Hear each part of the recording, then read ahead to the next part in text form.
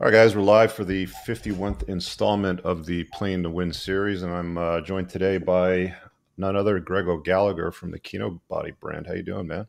I'm good, man. How are you? We're good. We're good here. I always like to chop it up with guys before I do one of these, and this is the first time we've actually connected. We had like 30 seconds before I hit the live button, but I watched a few interesting interviews that you did in the last year, one on Pillow Talk. So we're going to be talking about the ladies, if you're ready for some of that shit. Sure. And I want to talk about business and how you built your brand. And basically, the whole premise and theme around the playlist is how, guys are playing to win in life. Because there's two ways, there's two distinct ways that I see men usually playing. It's either playing to win or playing not to lose. And I just want to get some clarity out there for guys watching. This is the sort of stuff that we're going to head on. We're going to dive down a rabbit hole on Greg and what he's done with his life, because it's pretty extraordinary. I mean, there's a lot of dudes out there that hit me up that are younger, they're 20, they're 19, and that's when you got started, building your Kinobody brand and what you did for yourself. And I think you're about 30 now, if I'm not mistaken. Yeah, 30. Yeah, and if memory serves, you hit your first million around the age of 24. You started around 19. Yeah. 24 was when I banked first mill after tax. All right, and you're in Toronto, so you're a local guy.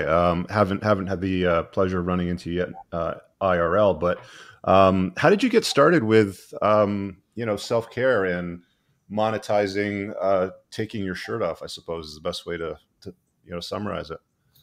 The thing that kind of stayed is that I had a passion for fitness at a really, really young age. Like literally 13, I was already obsessed with the idea of working out, building muscle, doing push-ups, lifting weights. And so throughout my entire teenage years, working out was my passion and something I was really, really obsessed with. And I'd read all kinds of content. And so that actually helped me. It wasn't just oh, I'm 18 or 19 now. I got into fitness last year and now I want to monetize it. This was something that was that I was always very into. And so at 19 years old, I felt very disenfranchised from university, from going to school, doing a program for 4 years, working up the corporate ladder. I wanted to kind of build my own thing. And the idea of building a business around fitness was the dream. I was this is I love fitness. This isn't even a job. This is what I really want to do. And I started personal training, but I just didn't see personal training clients every day was not fulfilling to me. I didn't see really the big picture there. And I remember getting my first mentor, a guy named Rusty Moore, and he was building a fitness blog that was getting, hundreds of thousands of visits a month. And he was an affiliate marketer. And he was actually, building a six-figure income with his blog. And then that really sparked my interest. I was I could do this. I could create content on fitness and build traffic, build an email list, and then start to, promote different programs or build my own. And that's at 19, that's when I started Kinobody. And I never went back from there. Why did fitness fascinate you? Why all the push-ups and the working out and the obsession with it? I remember growing up, kind of watching movies with Arnold Schwarzenegger, Sylvester Stallone, Van Damme. And I kind of saw these characters that were strong and powerful. And I wanted that, I think as a kid, I felt a little small and I wanted, I just in my blood, I just wanted to be strong and powerful. I didn't want anyone to mess with me. So I think the initial driver of fitness was more so I could handle myself, so I could protect myself, so I could defend myself, so no one could even bully me. And it was never about impressing girls. The driver was kind of to feel like that role model that I was seeing in that movie. Did you get bullied as a kid? Did you feel nothing crazy, but just kind of a little bit, just a little bit. And it just I just remember just the feeling of it, just never want to feel like that. I think some people can get bullied and they let it, for me, it's I have a chip on my shoulder with that. So I a little bullying. I'm fuck it. I'm going to go train. I'm going to do whatever I have to do. I don't want to ever be in that position. Yeah. I think Schwarzenegger was what, flipped the switch for me when I saw him in Conan. I was like, whoa, that's that's pretty impressive, right? It's like no homo. It was just like straight up. How can somebody look like that and everybody else looks like that? And this guy's able to command that level of presence. I remember when it was probably around the same age as you. And I was like a little bit of a, well, I wasn't a little bit, I was actually a really scrawny kid, because I think around 12 or 13, I was about 6'1", and I was maybe like 130 pounds. And my dad gave me this mail order, basically a pamphlet from when he got it when he was in the Royal Air Force, and it was done by this guy called Charles Atlas. I don't know if you know about that program. Yeah, no, Charles, he was one of the like early kind of fitness figures, and yeah, like one of the originals, right? Like the OG. And it's like, it was a program called Dynamic Tensions, and it was like, push-ups and chin-ups, and if you wanted to build your chest, you'd like, put your hands in like this, or if you wanted to build your biceps, you'd go like this, right, and do like a curl. And it was a really interesting program, but it was just like, I just went all in with it too, man. It was fitness has always fascinated me. Like, one of the reasons why I follow Greg, guys, is I think I came across your stuff maybe like 4 or 5 years ago, and I saw this guy that was younger than me with a really good physique that was out there doing the work, getting really good reach and views on YouTube and Instagram.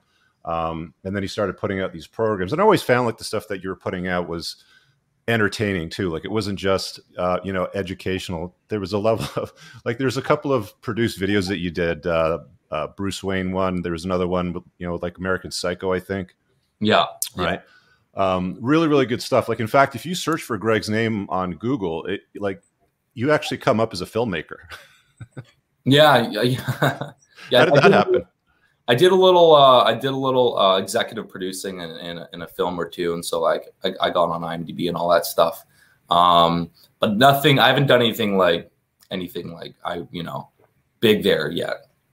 So a lot of guys look at dudes like you and they're like, oh, he's an overnight success, he got lucky, or they'll chalk it up as, well, he inherited all of his money from his dad. Because I know that your dad passed when you were younger, and he had a real estate portfolio. You didn't really have an interest in real estate, from what I understood. And actually, one of the things I wanted to ask you about, because there was a note somewhere that I saw that you went to university and you basically dropped out because you saw the marketing strategies that they were teaching you was garbage or not useful in the real world. Can you talk about that a little bit? Yeah. I mean, I was on the fence about going to university to begin with. I wasn't sure if it was even what I wanted to do. I got sucked up into the moment with all my friends applying and all that. And I went to school and I just kind of remember sitting in class and just trying to figure out the ROI. Like, I'm sitting in class, and I would say 10% or 15% of the time, I'm like, okay, maybe there's utility to this. And then at least 80%, I was like, this is not going to help me. This is not going to serve me in life. This is not going to help me build a business, make money, become successful. And so I'm just like, why am I pouring in 4 years of my life for something that's not directly going to help get me to my goal? And I remember one of the computer classes that we're learning this outdated website development that was pretty much obsolete at the time. And I'm like, this is so dumb. This is a complete waste of time. And I'm in class, I'm looking in the auditorium, okay, at university. You got 150 people in an auditorium. Everyone's coughing. They're coughing every 3 seconds. And I have misophonia. That stuff will annoy me. So I'm listening to all these people. They're sick. They're coughing. They're drinking all the time. They're playing Farmville on the computer. And I'm like, is this where I'm going to learn to become a multimillionaire? And I'm like, this is garbage. And then I pretty much checked out for the rest of the year and just kind of did my own sort of self-study and kind of went through the motions and kind of got the different gears kind of moving. And I think a lot of people get swept up in the idea that they have to go to school, even though it's kind of in vogue to tell you don't have to go to school. They just can't handle the pressure of their friends or family or peers basically kind of telling them, hey, you need that degree. For me, it's like, man, life is short. We have one life. I am not in a million years going to give away 4 years of my life just to appease someone close to me. No, I'm going to do what I want to do. And, I always had that self-belief that was kind of built and sharpened from training that, hey, if I want something and if I set a goal and I'm willing to work for it, I will achieve that goal. It might not be easy. It might not happen in one straight shot, but I will figure it out and I will get what I want. And that sort of self-belief you need to have if you're going to start a business or kind of go against the grain. You must have got some heat from family for dropping out of university. How did that go down? Yeah, I definitely got some heat for the first couple years. And you know, it was kind of, I think like the idea kind of what I put out, I was like, hey, look, I'm gonna take a year or two to figure this out. And, you know, like, I can always go back to school. And I knew in my head, I'm not going to go back to school. But yeah, there was a lot of flack from friends, from family, from my family friends saying like, you're making a colossal mistake. You know, everyone thinks they can go and start a online business and make money. It's not going to happen. Or, you know, you're going to end up being a personal trainer and you came from this very, very successful family. You're not going to be satisfied on a personal training salary. And like deep down, I'm like, this is my life. I want to do what fulfills me. We're going to spend literally 60, 70% of our life in our career, in our job. So if you don't like it, you're throwing your life away. And I didn't even set out, like my goal when I got into the fitness online stuff, my goal was, I didn't care to like necessarily make tons and tons of money. I just wanted to do what I loved and have freedom, freedom to kind of work where I want, freedom to run my business how I want. And my initial goal was basically, you know what, by the time my friends graduate, so basically in 4 years, I want to be making 6 figures a year online for my business. And like that way, you know, all my peers, they're graduating school, they're having to look for jobs. A lot of times, you probably know this, like, how many people graduate from university and they're working a job they could have worked without that degree. Yeah, they're making my coffee at Starbucks most of the time. Yeah, so I was like, you know what? They're going to be running around trying to find jobs, and I'm going to be making 6 figures from my online business. And I set that goal, and it happened. And again, it took a long, long time for my family to kind of give me that green light of approval of what I was doing. Like I think I had to be making millions of dollars and have like 10 people working for me for them to finally get it. But at first they're like, oh, is this just a short-term kind of fad? Or wait, how are you making money? I don't understand it. Like what is this? Like my mom had to have literally her like family, friends, and lawyer and be like, wow, what Gregory's doing is so impressive, for her to even like be like, oh, it is impressive. So like it definitely took a while. But you know, it's kind of that the thing is that like if you're actually meant to do it, you don't care, you don't mind the flack. Like if a little bit of if your family being upset and telling you no, like you want that, you need that pressure going against you, because if you can't handle that, you're not going to handle anything else. And I think in life it's good to have kind of that opposing pressure, because it definitely it makes you kind of like, if everyone just tells you, hey, building a business is easy, and yes, you're going to start this online business and you're going to make 6 figures in 4 years and everything's going to go smooth. Like if everyone's telling you that, like then you're going to have like, you're going to expect it to go smooth. And when things get tough, you're just going to give up. Like you need people to tell you, hey, this is really hard. It's not going to work out. Like so I actually like respect that sort of pressure. How long did it take for them to come around and like see that it was the right choice? And I mean, a lot of the times what I noticed, like even with my family, when I started my first real big business when I was 30, it took a few years, and then people started asking me to hire them. You know, first they were laughing at me because of what I did. And then it's like, okay, 12, 24 months, like within a few years, it was like, so do you have an opening? I've been watching what you've been doing. Like, how long did that take for you? Yeah. And that's, yeah. So, I mean, the first few years, I think my friends and peers I went to high school with that were in university were kind of like, oh man, like what is Greg doing? Like he's kind of like they kind of saw me kind of, take that first step into like a downward progression in life. And I would say, so I started in 19, I would say like things really started getting good when I was like 20, 22. I think when I bought like my first car, it kind of changed the narrative. What did you treat yourself to? So I got just an Audi A7. But like 22, it's 22 years old. it's kind of like a big purchase. Not too many 22-year-old kids are going and so it wasn't anything crazy. Like it was like, you know, if I financed it and it was like literally nothing, like I could have done that way earlier, but just you kind of, I think like with kind of people observing you, like there's certain like status signals that like trigger, oh, he's actually doing something, even if it's relatively easy to do. So I could have lots of money in the bank, but no one's going to see that. But as soon as I go and get a car, then it's like, oh shit, like this must be really working out. And then, you know, and then like, I think at one family dinner, you know, I was probably 21. So this is probably before I even got a car, but I think I was 21, everyone's at family. And then I come up in conversation, and then my mom is just like, oh, Gregory should be in university. What is he doing with his business? And then you know, my what is your fallback going to be? And I was like, I don't know, the 100K in my bank account at the time is a pretty good fallback for now. And then my whole family was like, wait, what the hell? Like, this 21-year-old kid's got 100K in his bank account. Like he's doing something right. Mm-hmm.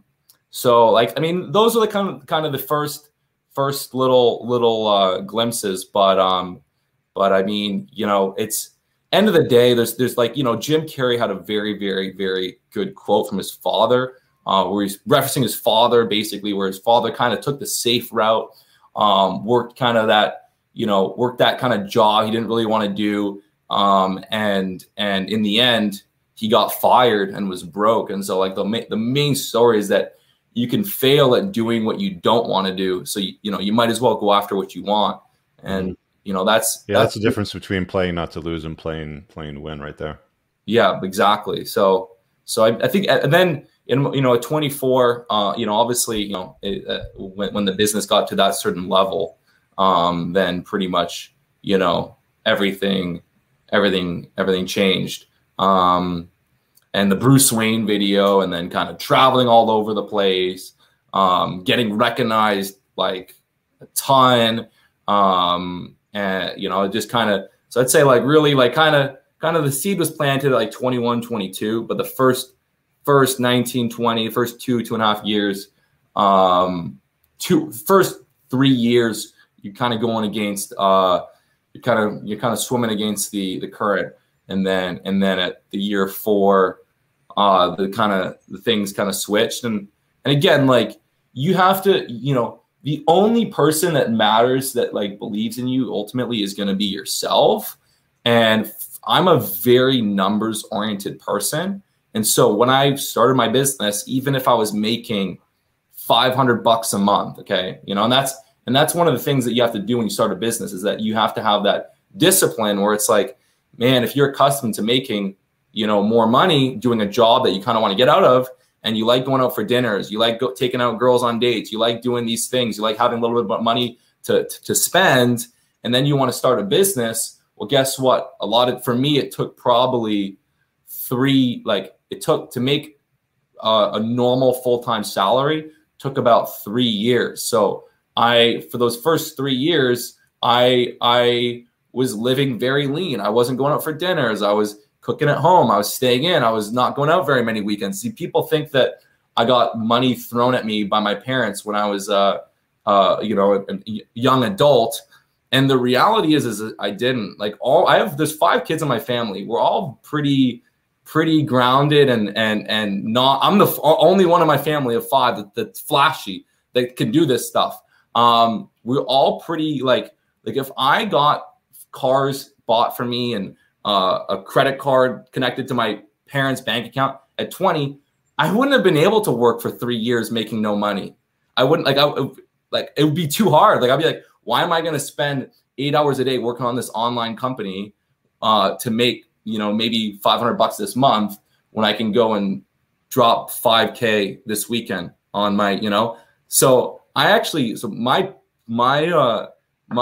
father, before he passed away, I think he developed a very clear strategy to incentivize his kids to work very, very fucking hard, and then to help them out later in life with, you know, whatever. But his plan was always for us to be highly incentivized, because for him, he he had got way more fulfillment and fucking excitement and happiness out of building his own business than just having money. And the money was just more of like it's like a little, you know, it's a sign of my success. Like, yes, I can go and build this incredible castle, or I can, you know, take my family on you know, or buy this car. But it's like, once you know, it's just kind of, the journey or the game was really what lifted him up. And he didn't want to take that away from his kids. Like he saw with many other rich families where, oh, these kids. Can you talk a little bit about how he incentivized, you know, you and your siblings to greatness? Well, it was all kind of just kind of the way, you know, he lived his life. There was nothing, no crazy strategy, but I mean, he always kind of, you know, impressed like two things on me, you know: work hard, set goals. Work hard, set goals. This is my money. This is not your money. These are my buildings. These are not your buildings. Like, you need to kind of build your own thing.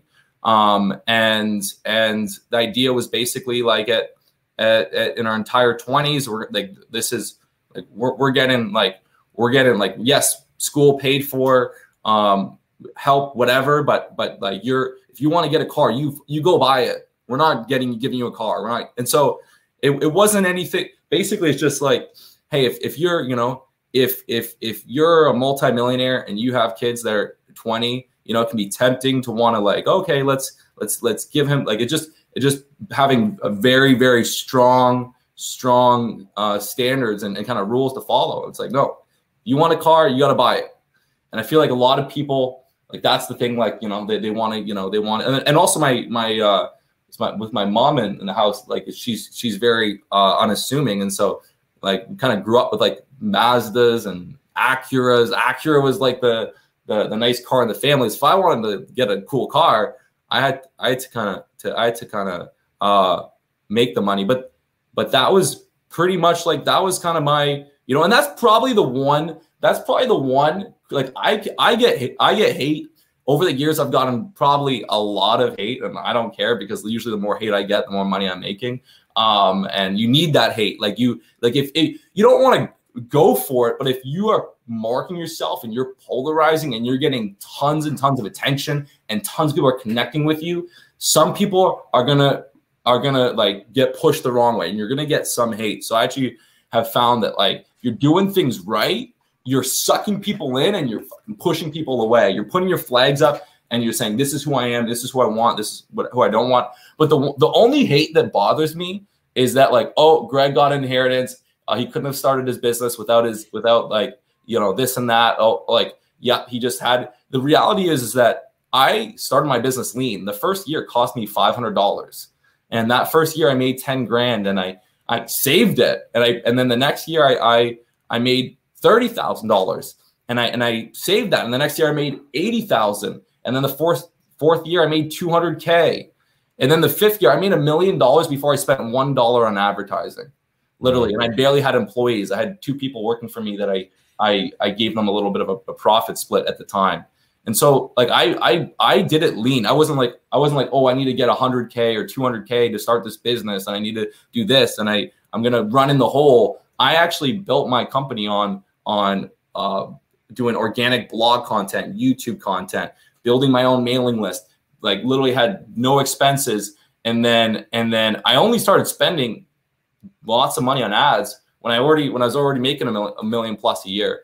And then that's when things kind of started to kind of escalate a lot. But then people are like, oh, you know, he must have got millions of dollars and then invested that in starting his business and hiring this marketing team and then doing that. It's like, no, I started, like, the real start was when I was like 13, working out and reading all kinds of fitness stuff. Yeah, there's no overnight successes. Every overnight success I know of took 5-10 years to achieve that success. It's not as easy. And I'm like, you know, to the point of haters, and, you know, those of that have watched me for a while have heard me say this before, but I'll say it again. Hate only ever comes from beneath. Nobody ever gets jealous of losers, right?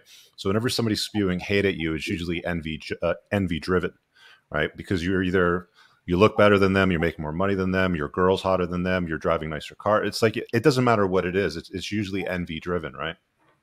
Oh yeah, no, 100%. And also, like, I mean, here's what I'll say. You know, I'll say that the more haters, the better. Like, if the world is full of haters, that it is a lot easier to succeed because there's no one whose mental model is dialed in more for failure than a hater. Eckhart Tolle has this really powerful quote, and I see it so much. And it's that whenever you resent someone else's success, you curtail your own success. If you want to attract and welcome success, if you want to attract a success, you have to welcome it wherever you see it. You know, when I saw Tai Lopez in 2015 popping off, okay, when I saw Tai Lopez in 2015 popping off, I was at a dinner, and and it was this mixed bag of more fitness figures that were making money in the industry, and I think some of them had definitely achieved some good success, but all of them kind of crashed and burned at this dinner. Like they pretty much all, maybe a couple still doing okay, but they were just going on this they were just hating on Tai Lopez. Oh, this guy, oh, what a douchebag. He's got this rented Lamborghini and this garage video, and they're hating on it. Mm-hmm. And I was like, and I didn't even know who he was at the time. I'm like, who's this Tai Lopez guy? And I found the video, and I was like, this guy's a fucking genius. Holy cow. And I'm like I'm seeing these ads everywhere. Okay, this guy's clearly making tons of money from these ads. You can't spend this much amount on YouTube if you're losing money and it's not working. I always get curious when I see shit like that. I'm like, what's this guy doing that I'm not doing? I know. I got curious, and I was like, I got pissed off. I'm like, why am I not running ads? I'm like, this guy's running. I'm like, I can make a cooler ad. And that's when I kind of made that Bruce Wayne video, and then that did very well for us. But see, that's the problem. See, once you start hating, you stop learning. Mm-hmm. And so if someone's above you and you start hating on them, oh, look how they're using a Lamborghini to market themselves, or in their garage, or it's like then that you've thrown away that learning opportunity. And again, I will say this: the more haters in the world, the easier it is for me to succeed, because you're literally attaching an iron to yourself. You're attaching a chain and ball to yourself. And again, if I was going through life just hating on people, it just throws you down. So I don't care. I don't care if someone is putting themselves out there in sort of a bad way, but they're usually, there's something to learn from, so you don't have to love everything they're doing. There's something to learn from, even look at the past president, I mean, he did an amazing job but even like a lot of people talking about him today. They still hate him on him today. But you can't even, people like that's an extreme example. If you can't, they're like free marketing. I always look at haters like, that's my free marketing team. They won't shut up about me. Thank you. No, 100%. And I've always kind of had this little belief that like basically no one is inherently all good, no one inherently is all bad, and stupid people just kind of live in extremes where, oh, he's terrible and everything he does is bad. He doesn't have one good quality. Whereas the truth is always sort of in the middle. Like there's people are double-edged swords. No matter how amazing or terrible someone is, they have, different qualities. And if you can't see that, then you're going through life blind. If you can't see that, that this person who's a very heated or controversial figure has both sides and he's doing good things too, or this amazing, if you can't see that, you're going through life blind, and no one should listen to you because you have no objectivity. Are you a car guy? I mean, I see you with a Lamborghini Urus, and I see in Lambos and R8s from time to time. Like, are these your cars? You rent them for shoots, or what's the deal there? Some of them I own, some of them I rent. I am definitely probably not on the same level of car guy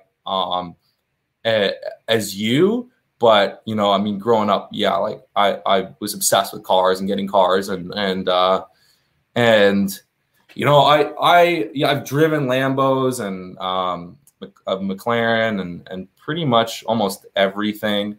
But I haven't done enough driving or racing or any of that stuff. But I'm into the, it's like my favorite thing, and that's what I'm going to do this summer, is like I am happiest and I have the most fun with a freaking top-down convertible.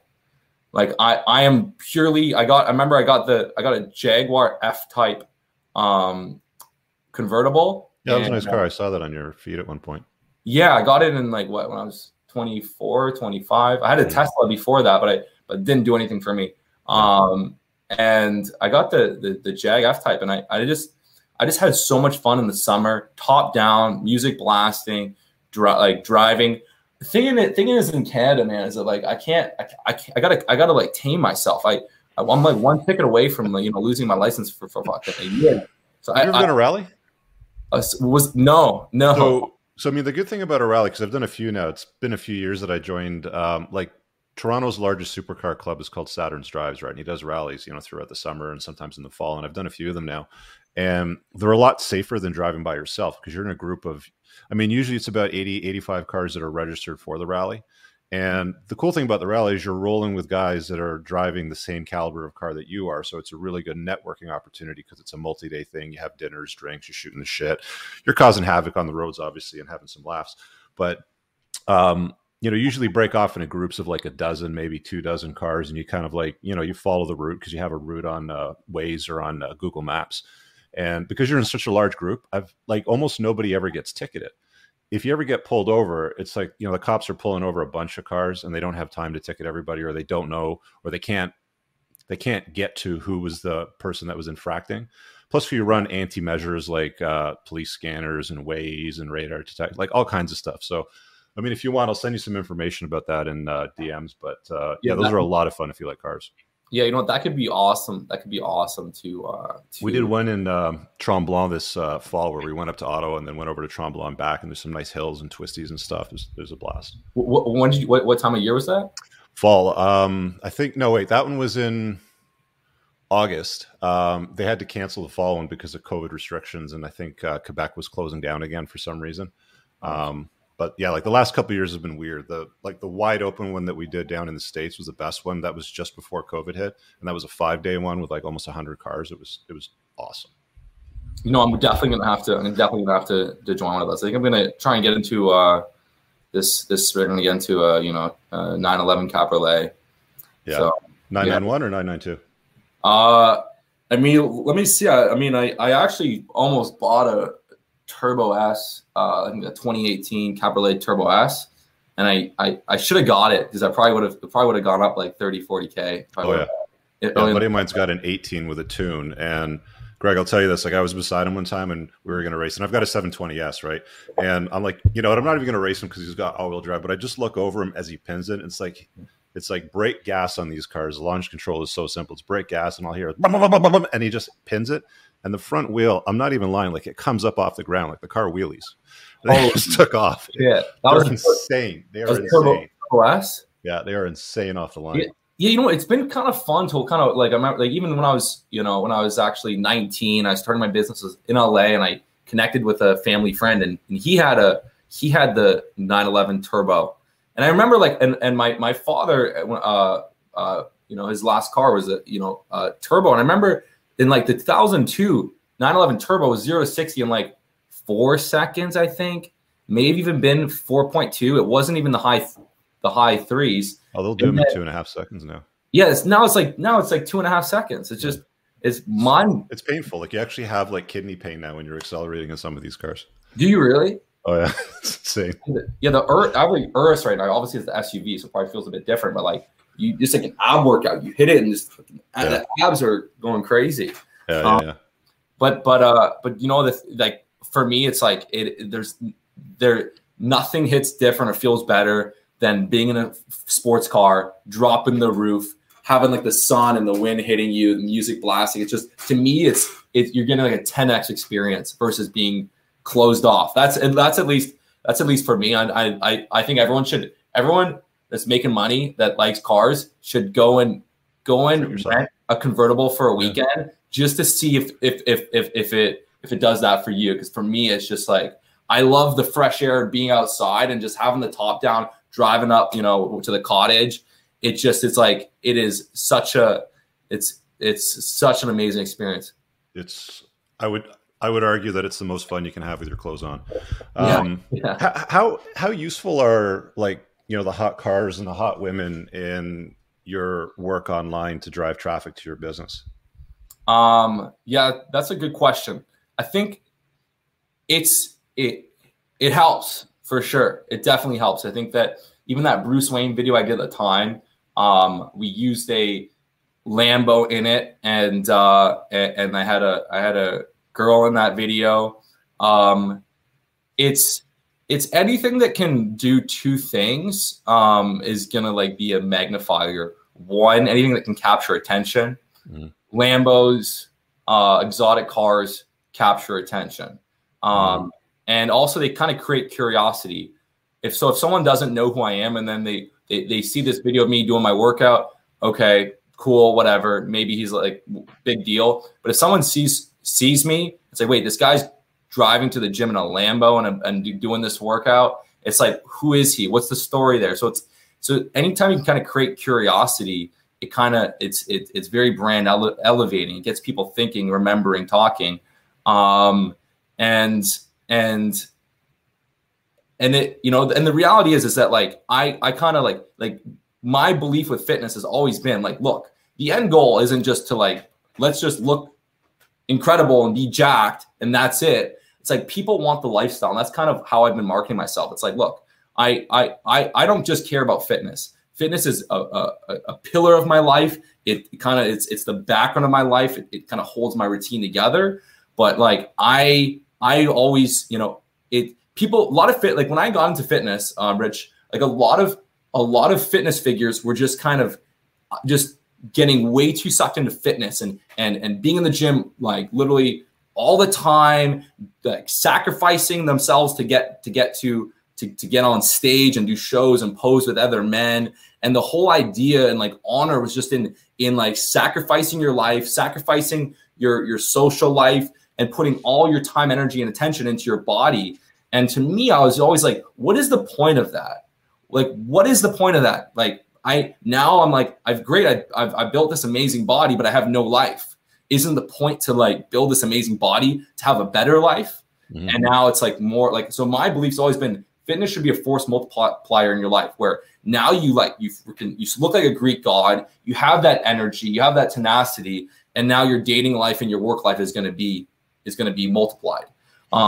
So that's always been my mindset. So then when I go and I have models in videos or women in videos and sit cars, it's me kind of honoring that where it's like, hey, I want to have an insane body. I want to have an insanely hot girl or like my 10.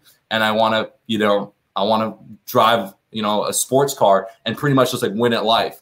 And so I kind of grab it. I kind of do that. And a lot of my followers, like they like it. Like some people like kind of hate on, oh, this guy's using a Lambo. They love it. Like when I'm like getting a new watch or kind of, you know, showing signs of success, it motivates them. And so but it's also one of those things where if everyone is driving Lambos, it's obviously not gonna work. I think how useful is the cars, the physique, the attitude in your life when it comes to women? I mean, like, was that a game changer for you? Because I mean, you were pretty much always in good shape from 19, from what I understand. You know, the way that you described it. So adding success and influence, because I mean, now you have influence. Now you've got social proof, right? Now people look at you and they're like, oh, this guy's got a blue check mark and 1 million followers on social media and a big YouTube channel. And I'm sure when you're out on a date from time to time, dudes will approach and be like, oh, dude, you know, your program saved my life. And you're there with a girl. And it's like, you know, automatically she's looking at you like this guy has higher social standing now, right? Like, has that changed things for you a little? Like, how did that work? Yeah. So, I mean, yeah, I've had those moments and it definitely can help. 100%. I mean, I've even had like a few girls approach me, and while they were chatting me up, I had a guy like recognize me, take a photo with me, and then they were pretty much like they were like down for whatever. But I'd say to me, like the cars hasn't been something where like directly it's something where like, oh my God, like I have this Lambo now, and then like I kind of like if a girl's too like hidden agenda or clear like objectives, oh, I like him for this, I kind of get turned off. But you know, I'd say definitely like the having a following that is powerful, probably more powerful than just having a cool car and being in really, really good shape, man. Like being in really, really good shape. It's like if you are into if you're into like getting girls, or you're into, you know, meeting women, and you don't have your body dialed in, that's the number one thing to do. Just because like it's the number one thing to do, because it's like I mean, you're in great shape. You kind of understand it. It's like if you're kind of out of shape and you don't have your fitness handled, and then when you finally get to that, when you get to that place when things are about to happen and get physical, it's kind of like it's way easier. Like they're just like if you're in awesome shape, it's like they're already thinking about that. They're already and things just happen way more effortlessly. That's one of the things that does my head in, because I mean, I do a lot of coaching for guys, and I mostly focus on high net worth individuals now, but I used to deal with a lot of younger guys too. And it's like, you know, they want to get the girls, they want to get the girlfriend, they want to get the intimacy and all that sort of thing. And it's like, you know, you look at them and you're like, okay, well, first thing you got to fix is your look, man. Like, you know, if somebody's sick, the first thing that you got to ask them, you know, to do is you got to give up the things that created the sickness, you know, to begin with. And in your 20s and even 30s to some degree, it's a lot easier to be in good shape. Like I'm closer to 50 now, right? And in my 20s, like I could smoke a joint, eat a bag of Doritos, go to the gym, and like I was good. Like I was jacked. Like it didn't matter as long as I worked out a little bit, slept enough, and putting calories. The quality of the calories didn't even matter. Now it's like today, it's a lot harder to look good. Even at my age, like I'm on therapeutic testosterone. So I want to talk about TRT and steroids with you also on the show, because I know that you're natty. But it's not as easy as you think. But when you're younger, it's way easier, guys. So get your body sorted at a young age instead of trying to like reverse 20 or 30 years of bad choices in your 40s when you can do it now in your 20s. It's not hard to look good. Like it really isn't. Like I did it as a teen, just doing a bunch of push-ups and chin-ups and stupid things with my hands, like Charles Atlas would say, right? And it actually worked, right? And you know what? I'd say push-ups and chin-ups are still underrated. Like they are really, really, really effective. Okay, so question for you. If you had to pick one exercise that you could only do, what would you pick, you know, to look good? Yeah, that's a good question. One, you know, it's hard to limit yourself to one exercise, but I would say, I mean, if I could just do one exercise, I'd say probably push-ups would be your best bet, because you know, you're getting some strong core stabilization in there, and you can pretty much do them anywhere. And it, you know, if you do, so I'd probably do feet up on a bench, push-ups, but kind of going side to side. So it's harder, because then when you go to one side, you're not using as much of the other arm. Yeah, or if you grab like a basketball or a volleyball for one hand and the other hand's on the ground, so it's somewhat like unstable. It's another good way to do it too. 100%. I've noticed actually my chest looks like literally more developed when I'm actually doing a little bit of those push-ups in my routine. It just hits the chest really well. I mean, my I'm very big into doing incline presses, weighted chin-ups, Bulgarian split squats. I really like the Bulgarian split squat. Like, so those like three that I would be like always kind of like key in the routine. But if I just had to do one, I'd probably just kind of be doing push-up variations, or just, you know, feet elevated push-ups. Really, really, really good. I mean, some people say, oh, if I was going to do one exercise, I'd just do deadlift, but it's not going to do much for your aesthetics. Just you don't need money to do push-ups too. I mean, I used to do, like with the Charles Atlas program, he used to talk about doing sets of 20. And I think at some point I read something along the lines of try to get up to a cumulative top of 100 to 200. And I would do sets of like 25s, and I would do 25 on the ground, 25 with my feet up on my bed, and then 25 with my feet up on the dresser. So you'd hit like incline, you know, level, and then decline as well with all the different levels. And if you do 25 push-ups, because you got 8, so it's basically eight sets, your chest is going to be like pumped. Like it's jacked. Like it gets hard. Like you feel like it's really pumped. Like it's awesome. It works really well. You know what? And on that note, I noticed that there's an advantage of doing bodyweight movements compared to lifting a barbell or dumbbells. When you're doing a push-up, right, your hands are fixed to the ground, and your body is moving towards and away from your hands, and your hands are fixed. And that pathway, it's actually easier to activate muscle with a closed chain movement versus your hands moving freely. It's actually harder to get, if you want to, you know, the reality is that human beings, we cannot actually activate 100% of our muscle. You know, the more you train, the stronger your nervous system gets, the higher percentage of motor units you can fire. But it's for most people, it's not even close to 100%. But by doing a closed chain movement, a push-up, you can actually activate more of your chest than if you were to do, dumbbells. And you see this this is exaggerated by beginners. If you give a beginner dumbbells, they're like trying to stabilize it. They have no idea what they're doing. Shaking everywhere. But it's easier to apply maximum force towards the ground when it's fixed than a free moving object. And so I definitely find like you can really, really build muscle even if you throw like a weighted back and then you do push-ups and you get blocks and you go nice and deep. So, I mean, sometimes we're like, oh, I can't get to the gym. Today's a write-off. It's like the better thing to do is maybe today you can't go to the gym and the craziest schedule ever, do 4 sets of 20, 25 push-ups. That way you're still building positive momentum and you're still pushing your body in the right direction. Yeah. I'm going to grab a couple of these super chats here before we continue, Bud, just to acknowledge them. So, lawn care for Utah coffee. That's actually a pretty smart way to market your business. Thanks for that. He goes, although you're in Canada, I want to say happy Thanksgiving from the U.S. To you, Rich, and everyone being grateful. Thanks, dude. Appreciate it. Extra Guac says, thank you to Kinobody. I've done the Greek God program, and I'm in better shape in my 30s than in my 20s. Kino Octane and Collagen rocks. If you want to see testimonials of Greg's programs, go to his Instagram, and he's always dropping them on there. There's like, the shit works. I've seen it. I've probably sold a ton of programs for you because like every guy that I talk to, first thing that I do is I'm like, get in shape. Well, I don't know how to do it. Well, buy Kinobody's programs, right? I'm like, just go to Greg's site. And you know what the funny thing is? The biggest piece of resistance I get from a lot of guys, Greg, is they're like, oh, well, I'm not tall enough to get girls, right? I'm like, well, how tall are you? It's like, oh, I'm 5'7", 5'8". I'm like, Greg's 5'8", like 180 pounds, something like that's your height weight roughly, right? 5'10". 5'10" and 180.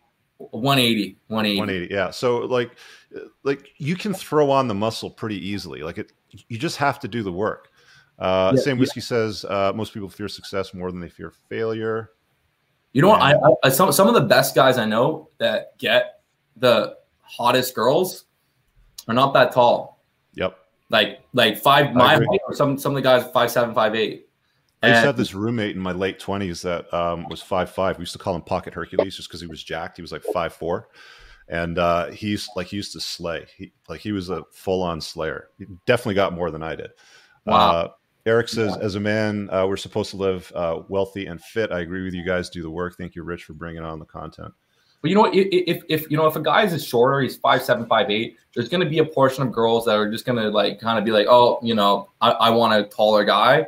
But don't get caught up on those because there's going to be like beautiful women that do not care. I mean, look at Robert Downey Jr. He's probably 5'7". Tom Cruise, like these guys. I mean, obviously they're movie stars and stuff, but trust me, if they weren't, they'd still be dating models. Yeah, and what most guys don't seem to understand or want to accept is all that needs to happen is she needs to be able to look up to you in heels. So if you're 5'6" and you're with a chick that's like 5 foot tall and 2 or 3 inch heels, she's still going to be looking up to you. You know what though? I date girls that are like 5'9", 5'10", and they wear heels. They're tall, but I don't even care. Well, you're Greg O'Gallagher. You can pull it off. Yeah, let's talk about girls a little bit. Holy smokes, we've been chopping it up for about 50 minutes. All right. Yeah. Okay. So let's talk about the ladies. Where do we start? What's your life like with dating right now? So right now, I've been, I've been single for a while. And I've been pretty like, for me, I've been pretty casual. So I will,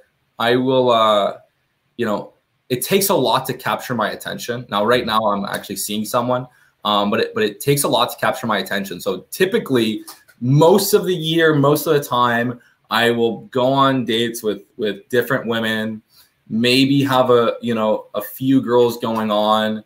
And then, if I'm not like crazy about a girl, then we're probably just gonna hang out for maybe a few weeks, a month, and then it's just kind of gonna fizzle out. Mm-hmm. I'm not the kind of person that kind of keeps a rotation going on for a long time just because I'll get bored. And I actually like even like a few months ago, I felt so happy. I'm like, you know what? Like I cleared out the rotation, starting from scratch. And so, you know, I meet girls from I'll meet girls from Instagram and going out and is that where you source most of them from Instagram? Is it dating apps? Is it girls that you hire for modeling stuff? When I was like really building my business at 21, 22, like I was Tinder. Like Tinder was like was insane. Especially, I don't know, like it depends on like back then it really depended on the city, because that was when the Tinder was kind of beginning. But like in Toronto, Tinder was like nuts. Toronto and LA. Now I don't really do as much of the online stuff. I definitely find like Instagram is better for finding like more like the type of it's more targeted towards my type. But yeah, pretty much Instagram, going out, and that's pretty much it. I think I've used Hinge before, but nothing that like used Hinge a little bit. I know you said that you watched a few of my videos last couple of days. Did you get across any of the content that sort of explain, you know, arousal and desire with women, you know, like the red pill sort of stuff? I've seen some interviews. I don't think I got into that 100%. Because I mean, like what I'm actually known for is not like doing these podcasts. I mean, the podcast is what I enjoy. Like the whole reason why I started the channel, guys, is because I liked hanging out with entrepreneurs, you know, with fast cars and kind of mashing those ideas up and talking about cars and business sort of stuff. But I kind of fell into the like women part of it. And people know me, you know, because I'm red pill. I wrote a book called The Unplugged Alpha. And it's sort of, you know how you like fix guys' bodies? Yeah. I kind of fix their heads, right? So guys that have a good body, that have a messed up head, that are watching Greg right now and you're not doing well with women, just watch my shit and, you know, it'll come to you, or just read my book. But I'm just wondering how far through that you got. Like, is there anything with women that has, you know, surprised you or shocked you or violated like any kind of beliefs that you had? Because I mean, like as kids we're sold like a Disney-esque sort of story. There's sugar and spice and all things nice and the prince and the princess. Like, have you seen, I mean, you must have seen some stuff that's been like, wow, I didn't know women were capable of that. Yeah, you know, absolutely. And I probably was very similar to you, where growing up, I had this, Disney ideal and women are freaking perfect and amazing. And then you kind of, then you get your reality checked in. And, what was your frying pan to the forehead moment? Like your reality check sort of thing? You know, I don't know, like if there was like necessarily one moment. I'm sure there was like, I don't know, probably like dating the first girlfriend, whatever. And then, you know, kind of then like, you know, first girlfriend, and she kind of just, you know, she's talking to some other guy and things get a little messy. But, you know, it's very, you know, you pretty much realize that like, if you're a high value man, you know what you're doing. Like women can get swept up and sleep with you like very, very easily, but then make, you know, Joe wait till like after a month or two. Mm-hmm. That's like that's kind of a realization. So like a lot of guys, when they're more inexperienced, they get like obsessed over a girl and they're like, oh, like, you know, and then they get caught up, but they think she acts like that with everyone. They don't know how she'll act around like a high value man that kind of knows what they're doing. Yeah. Did you ever have like a moment that sort of like red pilled you? Yeah, no, I did. I think like I've naturally deep down been like such a nice guy and a good guy. Like when I was young, even when I first got Tinder, I felt guilty talking to two girls at the same time. Literally, that's how much of a fucking. Until you figure out their phone is basically a box of dicks and they're talking to like 3 dozen guys. No, I literally felt guilty. I was like, had this little connection with this girl, and like we're gonna hang out, and then some other girls messaged me. I'm like, I feel bad. Like, should I tell her I'm talking to another girl? I know, but then all these girls are talking to like so many guys, and I just remember whenever I just kind of cut myself off from all other women and was like, okay, like this is the girl I'm talking to, like this is who I'm into. Things always kind of went downhill from there. Yeah. Like I just noticed, I just looked at the pattern. I'm like, hey, like if I kind of get obsessed with this girl and then I stop I just put all my eggs in in this basket before we've started even, you know, like in the beginning process, it always doesn't work out. I always found that like, you know, not anymore, but when I was younger, I was like, if I really, really like, let's say there's like two like very, very beautiful, like there's some guys that just like, you know, cute chick is whatever, and they just want to get loads of numbers. I don't care about that. For me, it's like complete quality.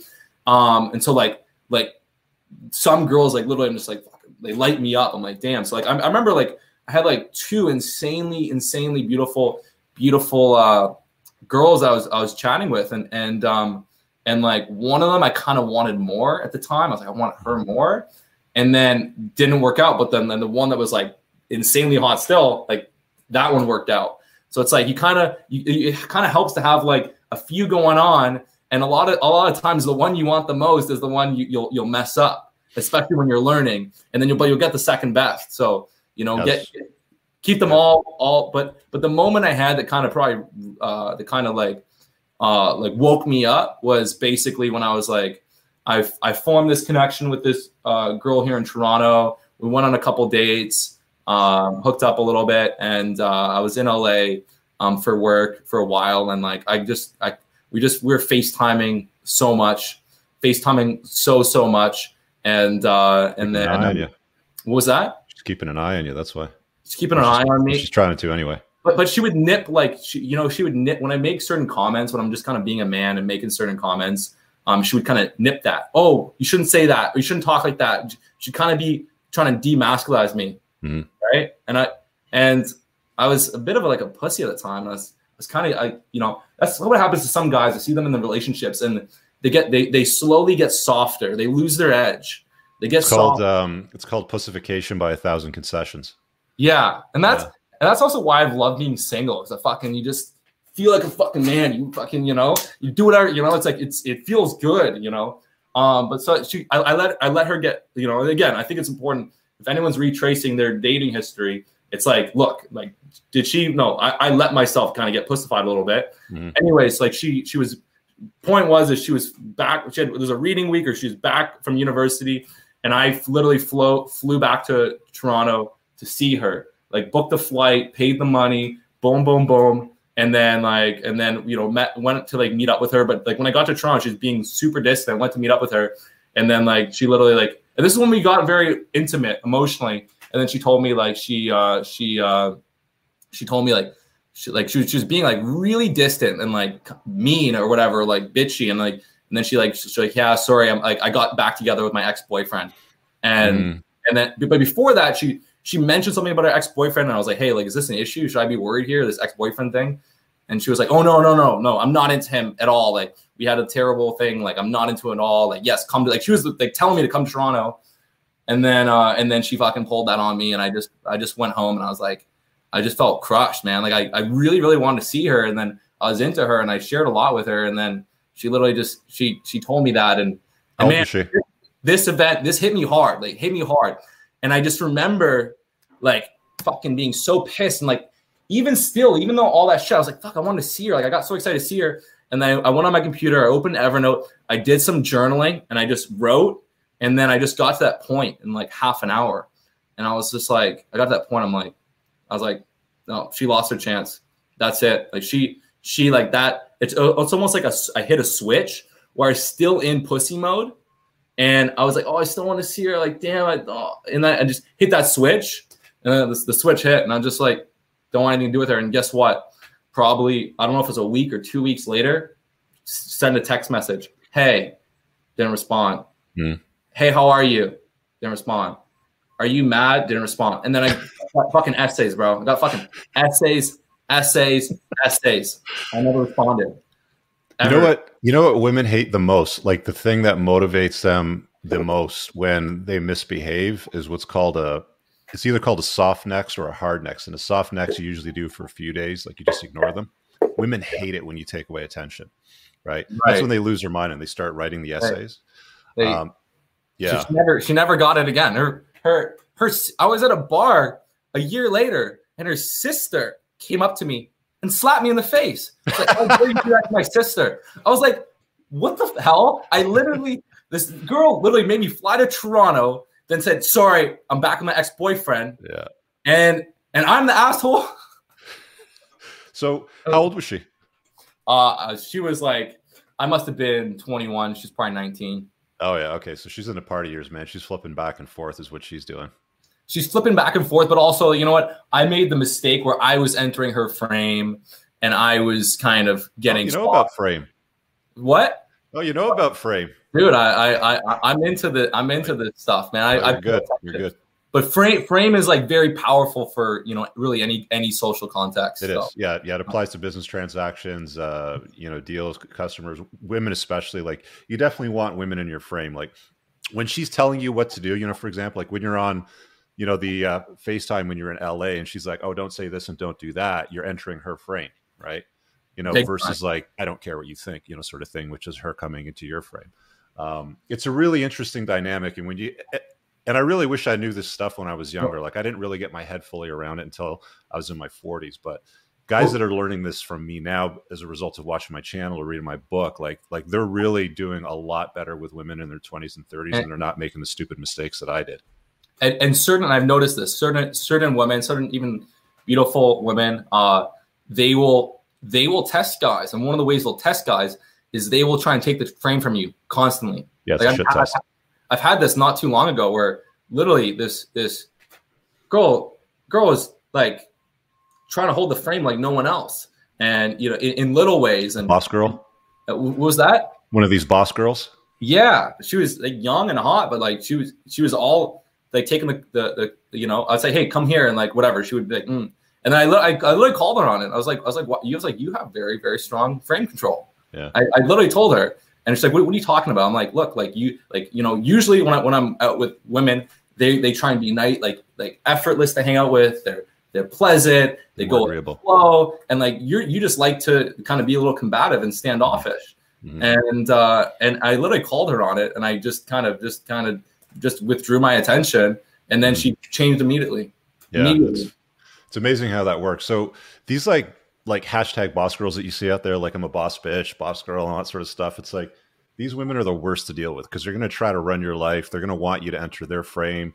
They're going to put you through the betatization, through 1,000, you know, concessions process. And ultimately she's going to turn you from the, you know, she's going to be like, oh, look, I'm with Greg Gallagher and let's have Thanksgiving dinner with my family. Look how hot he is and blah, blah, blah, blah, and successful.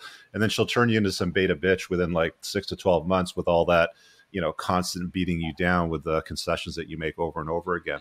So it's one of these things that a lot of guys sleepwalk through in life, you know, when it comes to women and relationships, because they do what, you know, you and I were sold the bill of lies on, which is, well, just be a nice guy, you know, and everything will work out. And, you know, she'll be in your frame and she'll compliment your life and she won't ever, you know, hurt your feelings or go back to the other guy, you know, when you think that you're flying back to Toronto to be with her, sort of thing. It's really, really interesting when you dive down it all. And you know what? And that's probably one of the big, yeah, I mean, you know, if someone off the bat is just kind of their operating system is very, very difficult, then that's probably not the girl that you should date. Like, I agree fully. But you know, it is really fascinating how, you know, how I think the biggest mistake that I think I see men make and that I've seen myself fall into before is, you know, trying to, you know, like the only way to like influence behavior in a positive way is basically just with your attention, you know?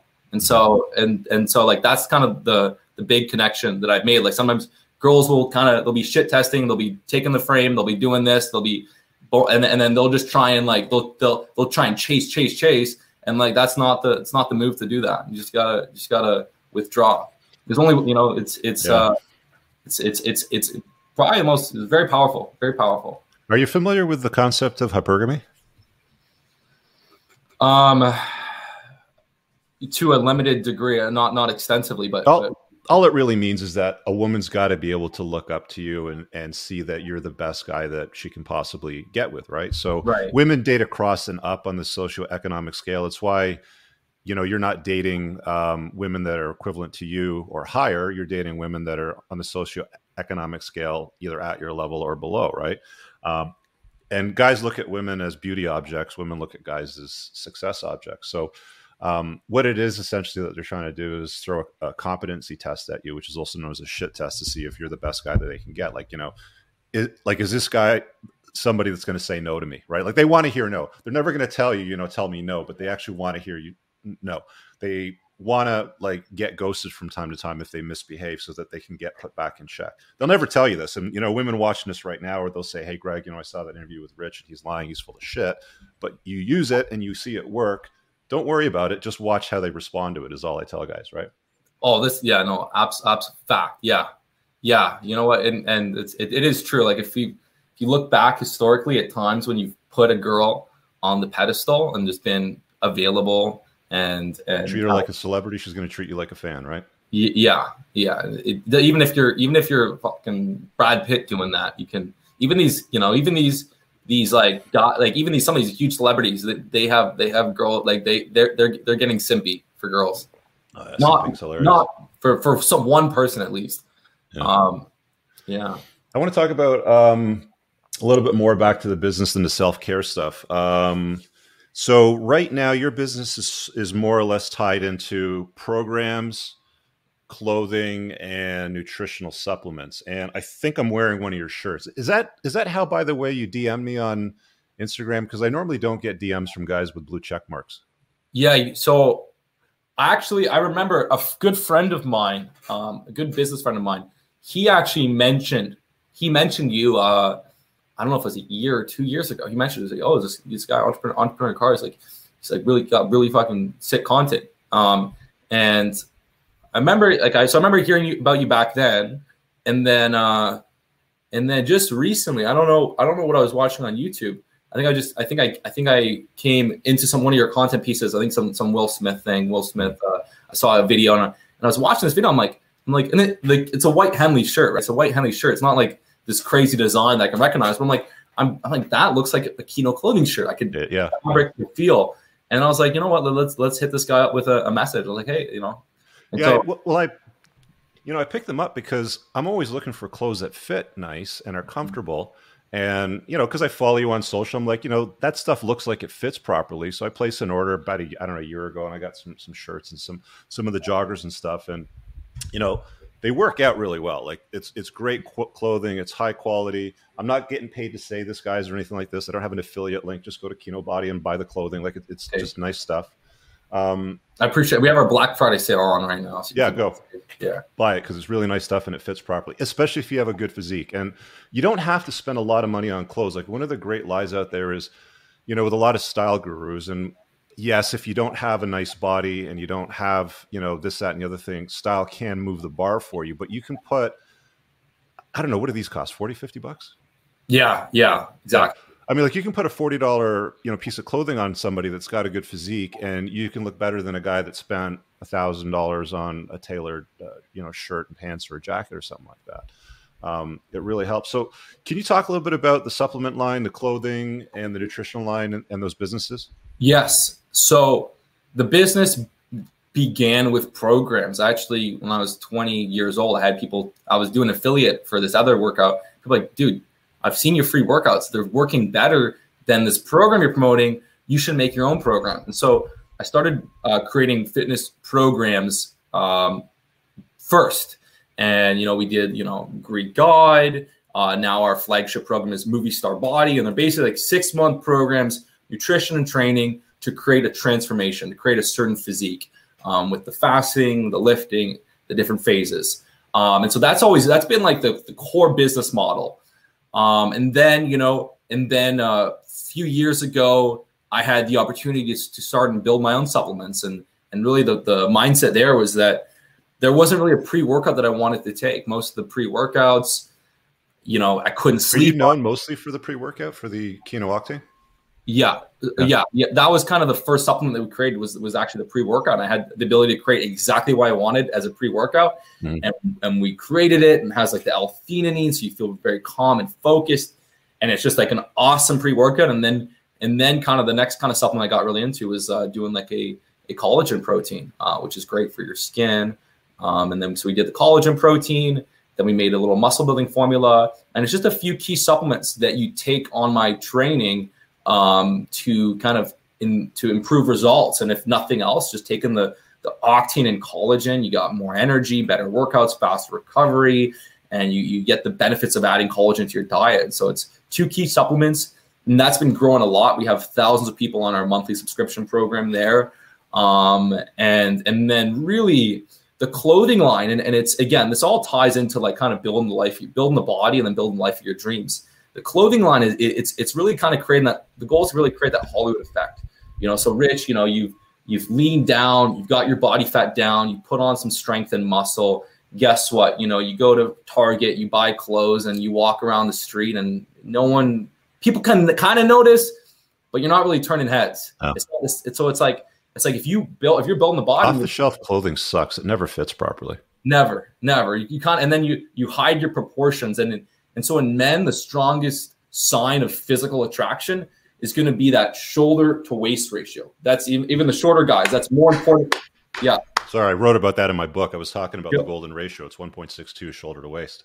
Exactly, and it's even more powerful than your height. So for guys that are not 6'1", they've done studies on this actually. Yeah. Yeah, it's so like the shoulder waist ratio is the strongest sign of physical attraction. So you built the shoulder waist ratio, but now you're wearing clothing that's built for someone that is kind of built more like a rectangle, and like you don't really, you don't really capture that. And so the clothing line is really to kind of create that Hollywood effect where, okay, you're in great shape. Now we're wearing tailored clothing that can actually capture that proportion.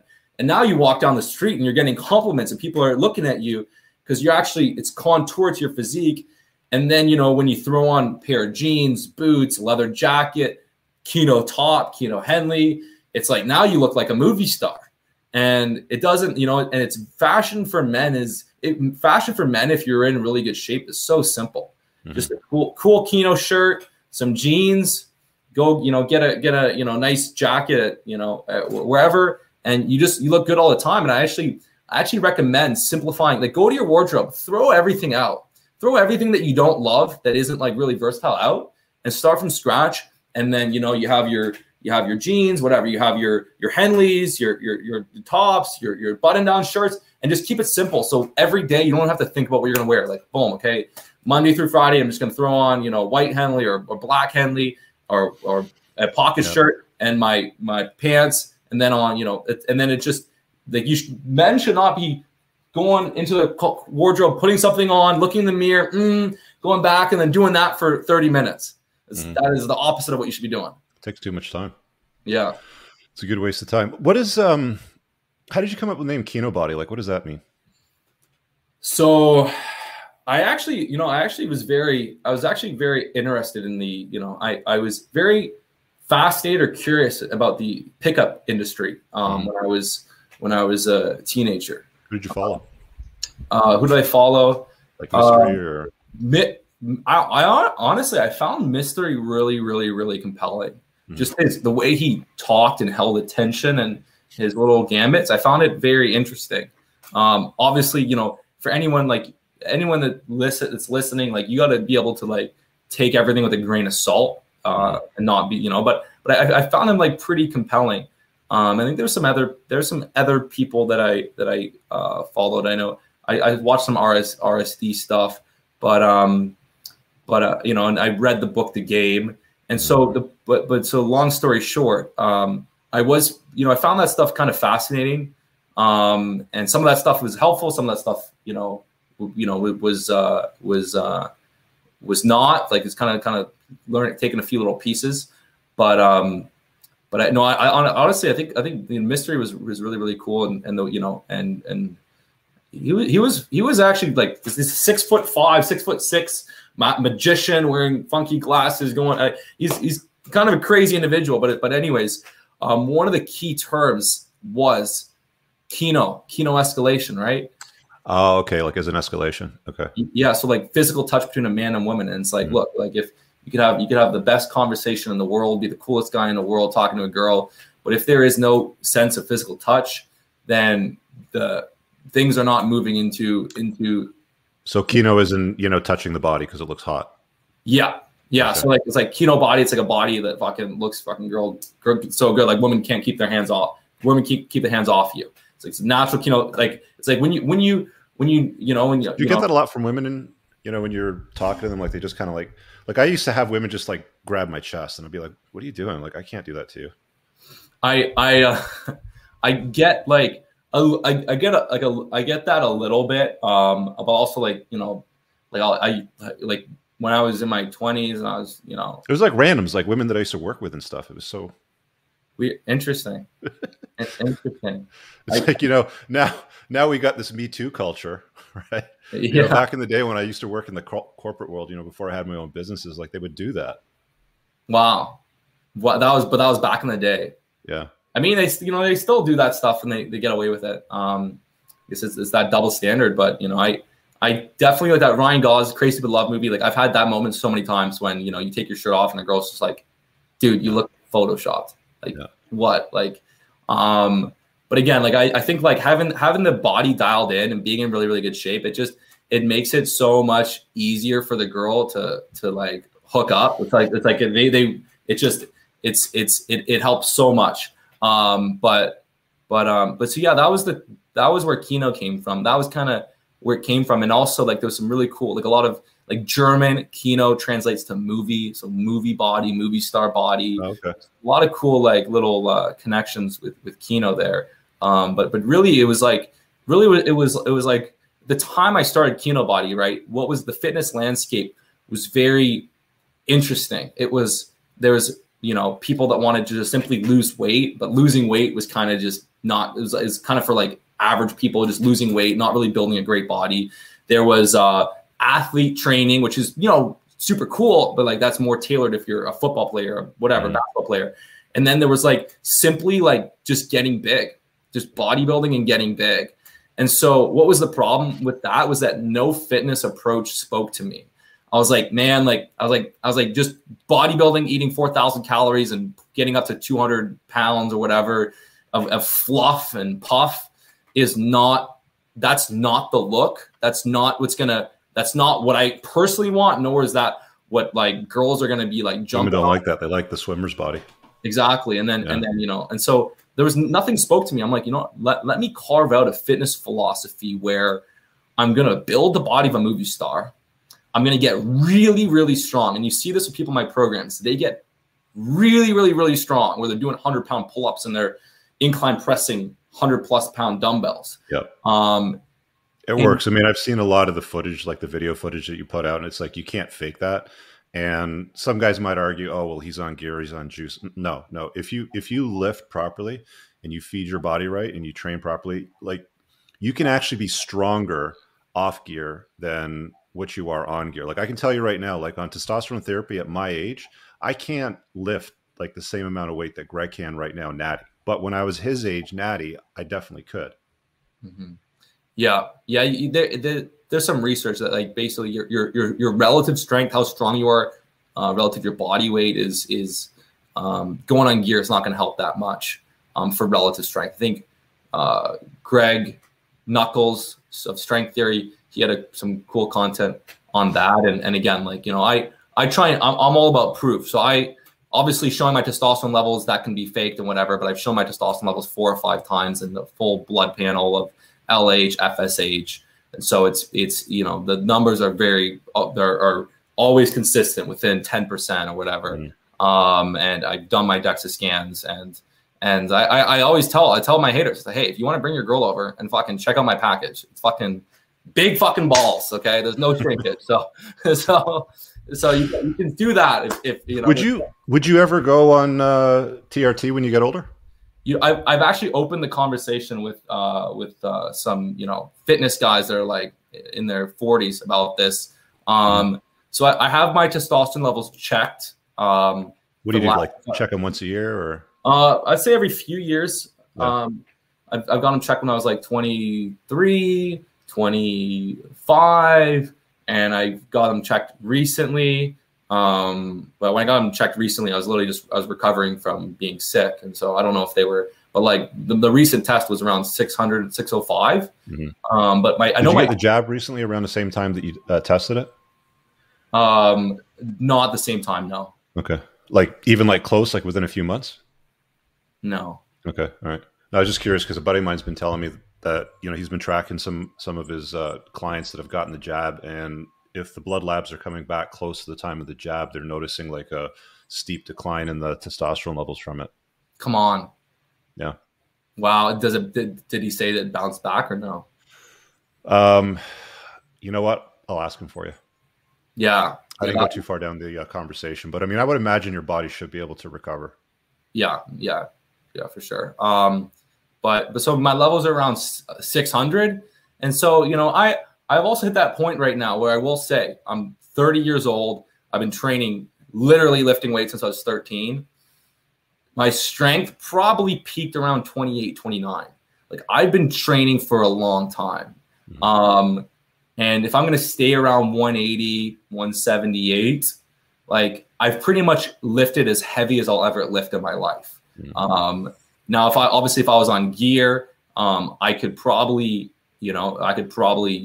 get stronger and build upon that. But at 30 years old, I've definitely noticed. You probably won't, you know, to be honest with you, you really don't get that much stronger when you're right. on testosterone. Like you'd have to get it. Like I've never used Tren or any of the other crazy shit. I mean, you'd have to get into that to really get like the heavy strength. But what I've seen you lift, that's anything more than that, you're going to start stressing your joints. You're going to run into back issues, knee issues, shoulder issues.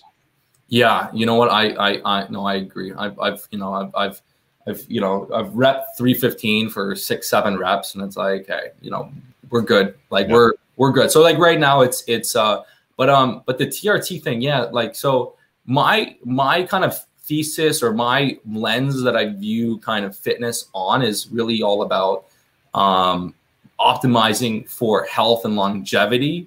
And obviously, like, you know, you want to function at a high level. So the mistake I see a lot of men make is they're in their 20s, they're taking gear, and they're kind of shutting down their hormonal levels, and they're I get a lot of guys that ask me about taking testosterone in their 20s because they get their levels checked, and they know that I talk about TRT, and I have a chapter in my book about managing your endocrine system as well, and I talk about TRT in it as well, and I tell them all the same thing: do it naturally. Like you don't need to touch testosterone until your body needs it. It's probably not. You may not never need it, but I mean, like the time for that is probably 40s for you, right? For most guys, anyway. Yeah, you know, I have. Everybody wants a shortcut, right? Like, you know, let's flip a switch and lose 20 pounds, you know, put a cream under your eye and wipe away, you know, 10 years of aging. Like everybody wants the shortcuts to life, right? Yeah. And so, and I have nothing against TRT. If someone is at that age and they do it correctly and they bring their levels to like a, you know. And under the guidance of a doctor too, I would add as well. Yeah. With a doctor. And then it's like, you know what, that very well, like, I mean, a lot of CEOs, you know, you hear about them. They're kind of getting that extra kick. Take a look at Jeff Bezos. He looks like a freaking cyborg in his 60s, right? He looks great. Yeah. But so, I mean, for me, it's like, if like, don't do something that's going to age you faster. You're going to take too much. You're going to shut down your hormonal levels. It's going to mess with your sexual function too. Sexual function. Yeah. But you know, I think Jordan Belfort openly talks about TRT and they've been on it for 10 or something years. What were your levels like before you went on TRT? They were mid upper, but I didn't have like the same level of optimization that I had years before. Like I was around 43 or so, maybe 44, I think. And I just remember going to the gym and it's like, I'd be there for 10, 15 minutes and I'd feel like so unmotivated.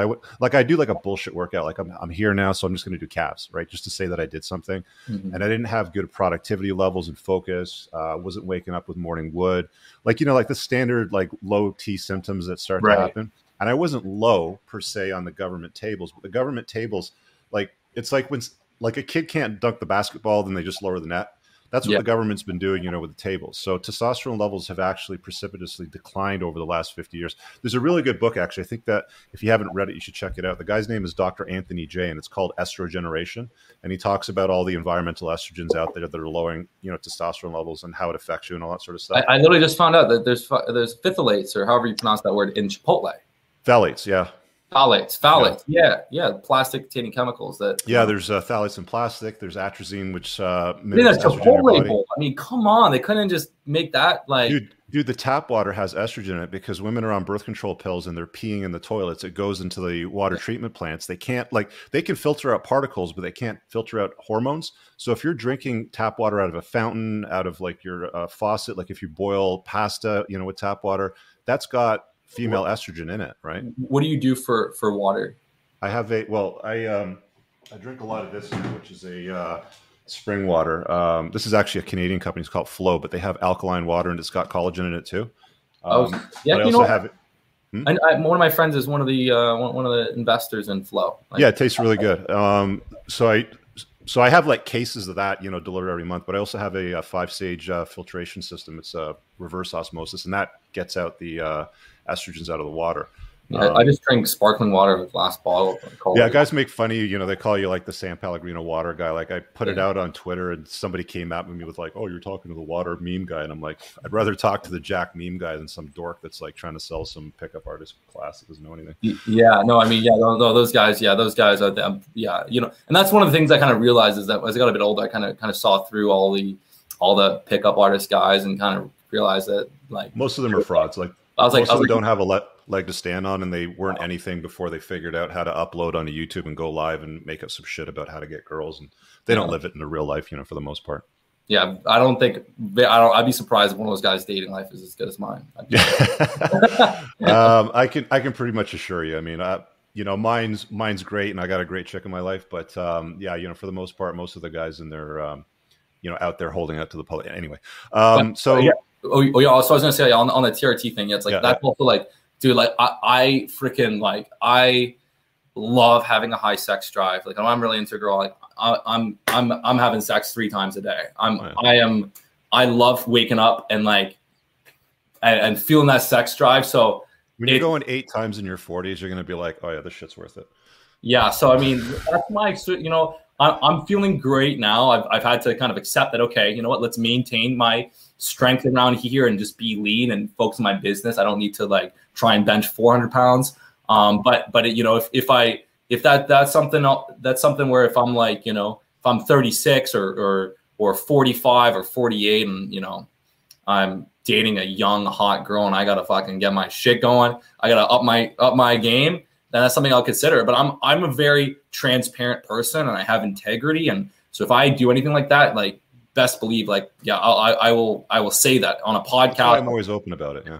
Open, and I respect that. What I don't respect is people that are taking shit and like lying about it. A lot of the fitness influencers do, I think. Actually, you had a bout with some dork down in I don't know, the US somewhere, Skywalker, something like that. Yeah. And you use his name as a coupon. Tell that story. That was fucking hilarious, man. I laughed my ass off when you did that.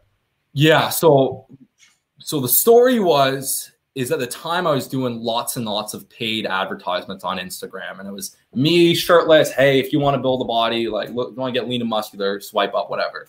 And then this guy who had a bigger following than me at the time, he was ripping me up. He's doing stories and be like, look at this fucking loser, skinny bitch, like whatever, like selling cookie cutter programs, boom, boom, boom, and talking shit. And I ignored it. And then not too long later, I had a few margaritas I was with a girlfriend of mine. I had a few margaritas and this shit popped off again. Okay. The shit popped off again. And when you have a couple drinks and you kind of, that's when the filters turn off a little bit and you kind of say what you're actually thinking. The filters turn out. And so I was like, you know what? I was like, let's have fun here. Okay. I was like, what is that? 27 at the time. And the funniest part was like just a couple months ago, or no, it was just a matter of months ago. I was in LA. This girl DM'd me. She was actually pretty hot. And we started hanging out that week while I was there. And she was like telling me something. She was like bring up her ex-boyfriend. She's like, oh, I gave this ex-boyfriend, whatever. And like, I was like, cool. But like, she was bringing it up. And I was like, so then like, I was like, hey, who is this guy? Whatever. And like, she was saying like, he was a little like psycho. I was like, hey, who is this guy? Whatever. And she's like, oh, I don't want to tell you. I'm like, okay. Like, By the way, Trent tends to have that effect on your mind, eh? Yeah, it makes That guy looked like he was on something like that because he was big and he was lean as hell. Yeah, and his probably emotions were off. Yeah. But so anyways, she kind of told me it was him, and I was like, oh, interesting. I was like, guy hates on me. And so anyways, so then fast forward when he's talking. So you smashed his girl, right? Yeah. So I smashed his girl like 4 or 5 times. But you know what? She was actually very, very nice, pleasant, chill girl. So nothing to say, but she was actually very sweet. But so long story short, he's talking shit about me. I'm just like, fuck it. Like, I had a few marks. Let's fucking do it. And I just started a little Instagram. I put up a little Insta story. I was like, some like steroid bodybuilder hater is shit talking me right now. Proud pissed that I banged this girl.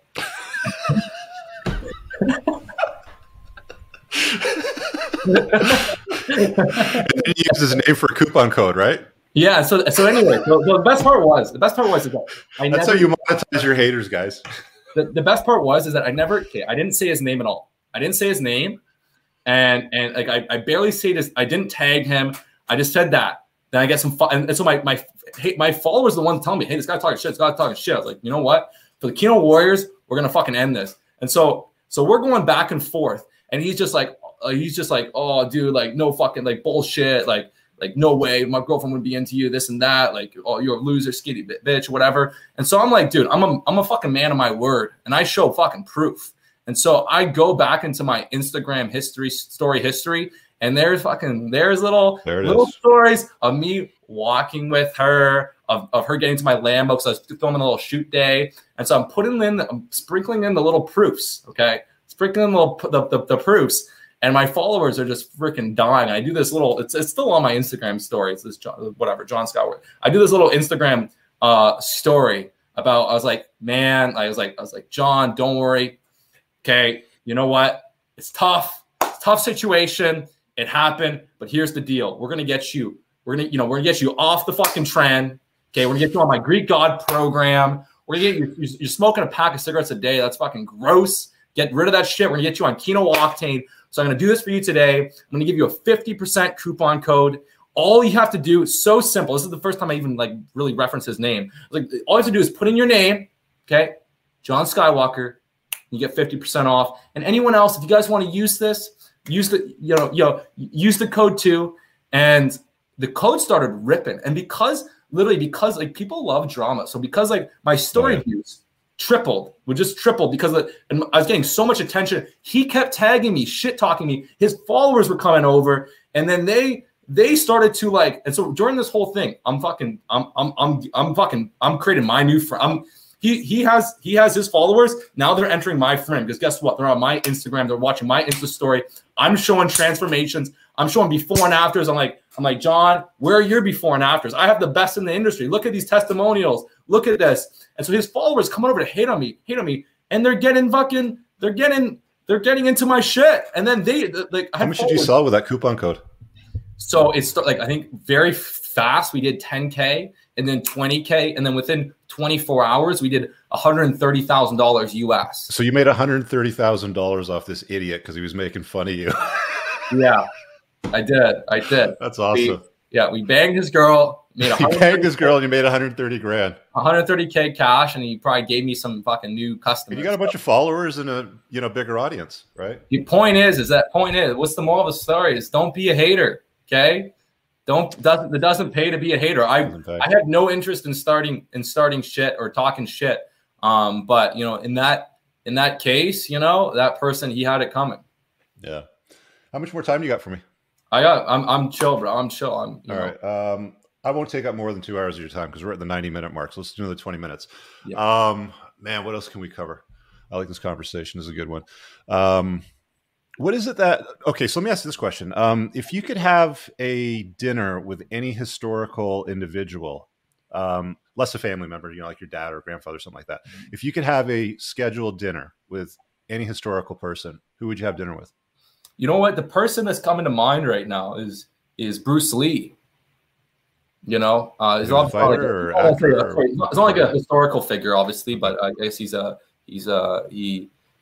longer alive. Like longer alive. Actually, he's no longer alive. Yeah. Yeah, historical figure.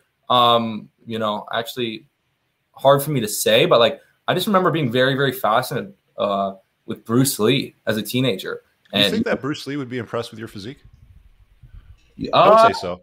yeah. You know Yeah. what? I think he'd be impressed. I think he cared a lot about like real strength, like strength with body weight, one arm chin ups, one arm push ups, and being very, Those are very incredibly hard to do, dude. Like I saw you yeah. doing one arm chin ups. Like I was still going to the gym before the COVID lockdown. I'm like, fuck, if that Greg guy can do it, I'm going to try it. And I tried it for a good year. Like I literally tried it on one of those assisted, machines where you put the plates on to help you.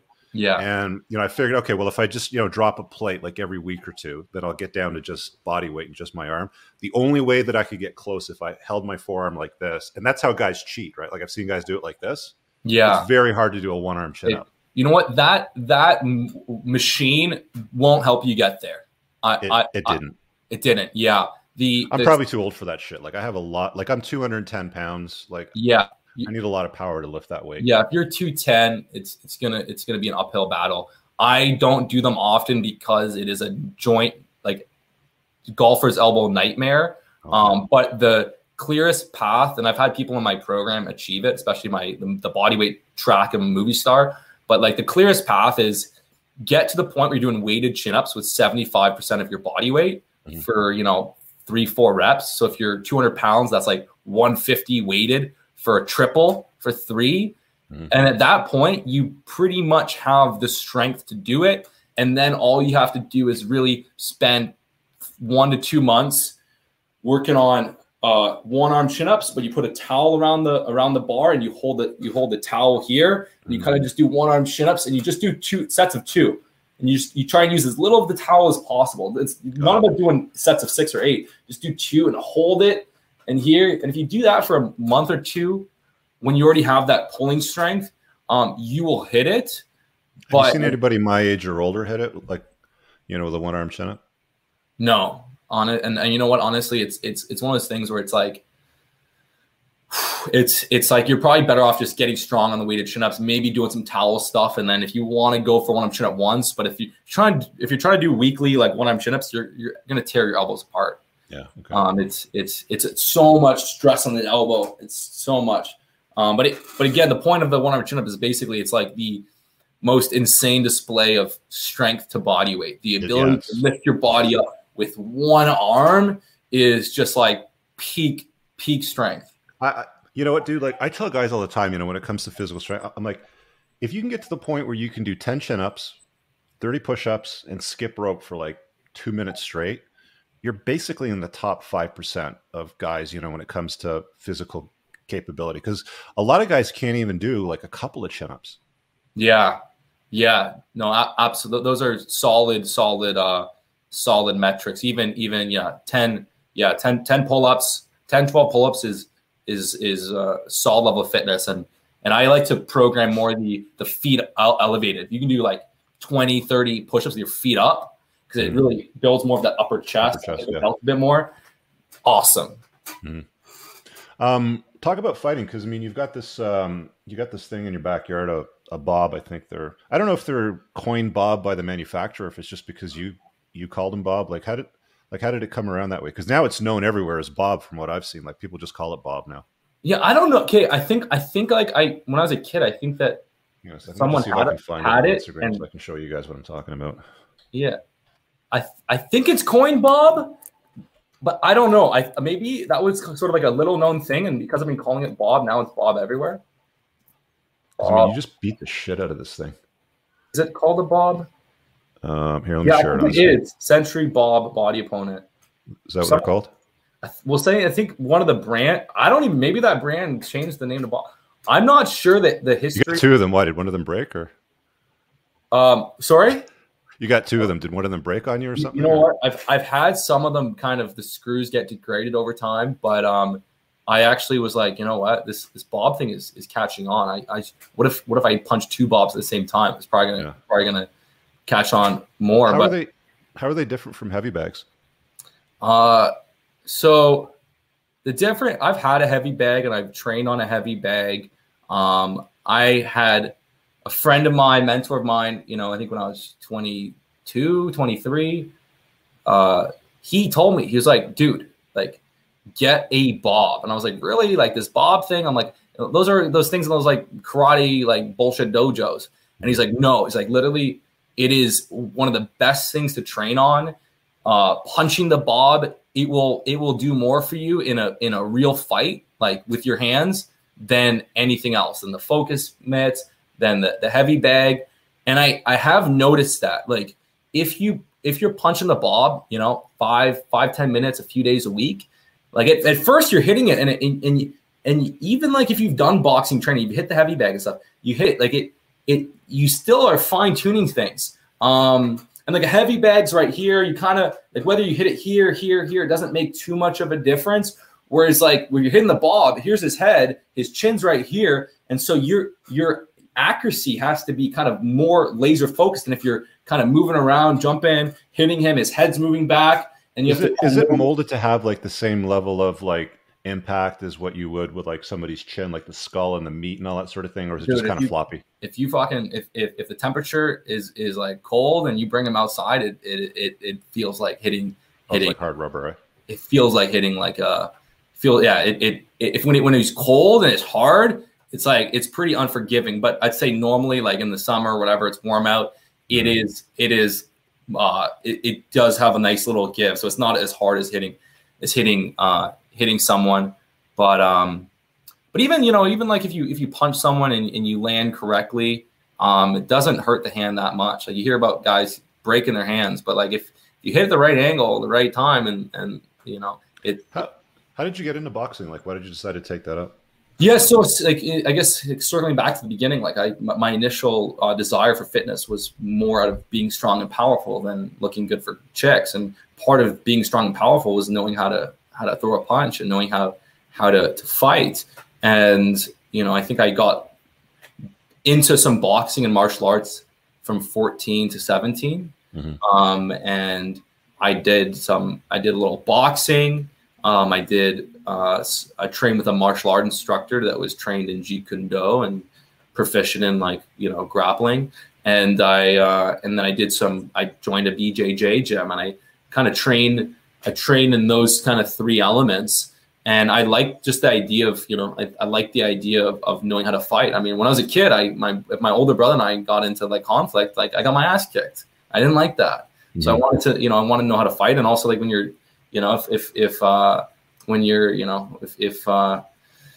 have to defend yourself, you're fighting and you get beat up, whatever, it's just like, you don't want that. So I always wanted to know how to fight. And I found like in a real life situation, the problem with a lot of martial arts, man, is that like they try and teach you way too many different techniques and moves and fancy stuff. And it's just like when I was in university, and like maybe 10 or 15% of the stuff I'm learning has utility. I found that with a lot of martial arts, it's like I had to kind of stop and just kind of in my head, I was like, what am I doing here? Like if I'm out and I get attacked, never in a gazillion years am I going to fucking do this thing. And then like, it's not going to happen. And so what I kind of gravitated towards is literally learn how to punch, like learn jab, cross, learn footwork, learn how to move, learn where to keep your hands and block, learn some clinch work, elbows and stuff, and knees, and a little bit of wrestling and grappling, and get as strong and powerful as possible and punch Bob, literally punch Bob, because there is in a real fight situation, it's not going to look like a boxing match. It's not even going to look like an MMA fight, where you can kind of pick your punches, jump in, jump out, you know, move around, come in, exchange, and get out.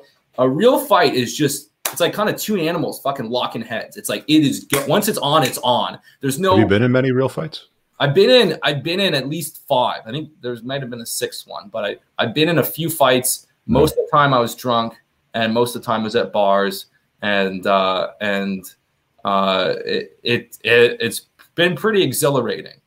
And the one thing I'll say is, like, when a real fight, like once it's on, you don't feel anything. Like I was at a club. I was at a club in Toronto one night, and I was very drunk, and I was with this girl that recognized, like this girl that I knew. She saw me, and I lifted her up. I spun her around, and when I spun her around, I did not realize that her heel hit someone in the face. I had no idea, and so I put her down, and all of a sudden this guy was fucking charging at me, fucking grabbing me, and I was like in my head, I'm like, oh, here we go, and I throw him off, and I punch him, and then we both get pulled back. And it's just like a switch went off my head where I'm like, this is not over. And like people holding back, I throw them off, and like he's coming at me too. Like, and so me and him start, and he had his friends there trying to break it up. And so I throw my people at my table back, and me and him are going at it. But now his friends are going, like his friends were initially trying to break it up, but when they see us going at it, and he's about to go down, then I have like 3 guys punching me, and there's 3 guys in front of me, and basically, point is in this story, like there's no fancy moves. It's basically being in the right position and just throwing those hands, and you're gonna get hit. You're not gonna do a street fight, especially if like it's very like you're gonna get hit. But and then basically the bouncers came in and it was all good. And I just remember like at one point I was literally had 3 guys hitting me, and I was fucking just right there, and I didn't feel anything. I remember feel it the next day though. Yeah. So I was like, when I left the club, I was like, how the fuck did I not get hit? Like, I was insane. I was like, what the hell did I do? I didn't get hit. And then I woke up and I went like this, and like every bone in my fucking face was hurting. I was like, oh no, I got fucking hit. But I didn't get like, I didn't take like I didn't take one of those like big fucking shots. It was just kind of grazes. Yeah. But would you recommend to guys to learn how to fight? Absolutely. Yeah. You know what? I think it is in life as a man, you are going to have those moments where not the moment I just described, that was stupid. Obviously I was drunk and that happened, but, I didn't know what happened. Like, but basically like someone was charging me, so I have to defend myself. But in life, like as a man, you are going to have those moments where you have to know deep down that if this escalates and becomes a physical confrontation, that you can handle yourself. If you don't have, it's like going through life playing poker with a freaking 2 and a 7 or whatever. It's like, man, if shit hits the fan, you got to fucking pop down your 2-7. I'd rather go through life with fucking pocket aces where absolutely you do not want physical contact. You don't want to fight. You want to avoid fight at all costs. The risk is high. The risk is high is if fuck man, you get hit and you fall down, you hit your head, you're dead, or their friends come from behind you, or you hit them and they're hurt. It's the cost of combat is very, very high. But again, like if someone's going to attack you, you don't have a choice. And if you have to defend yourself or loved one, you don't have a choice. So you want to feel competent, you want to feel confident. And I've had that moment even at a nightclub when I was at a table, I was with a girl and I was sort of into her, whatever. And then, some guy, like when I'm not paying attention, some guy comes behind and starts chatting her up. And I'm like, okay, cool. Like let them have their thing. And then I was like, at that point, I was like, it was time for him to walk away and go away. And I kind of engaged. I was like, hey, what's up? And then he's like, is this your girlfriend? I was like, it's not my girlfriend. I'm like, no. And he kind of kept chatting, trying to stay in there. And I was just like, and he kind of got a little disrespectful. And I was just like, buddy, fuck off. And then we waited for 5 seconds. He looked in my eyes and my eyes said, like, I will fucking rip your head off, dude. Like, get the fuck out of here. And then he walked away. But like, if I had no idea how to fight and I was scared about getting in a fight, like I probably couldn't say that with fucking conviction. How did she respond to that, position with him? The guy was actually good looking. Like he was cool. He probably gets lots of girls. After and in those situations, like you do feel like your heart kind of jumps a little bit. But because like any time there's potentially something's going to escalate, your adrenaline response system's going to kick in. She was so normal and chill. Like after I asked her, I was like, that was pretty intense. She was like, yeah, like I think she was turned on a little bit. I think she was turned on. Definitely. There's a There's a study that I think Google engineers did at one time, and I think it's been quoted a few different places. I also put it in one of the chapters of my book as well. But they found that women's search habits online for stuff that they're attracted to, I think it was tied into porn, if I'm not mistaken, were things around surgeon, billionaire, werewolf, vampire, pirate.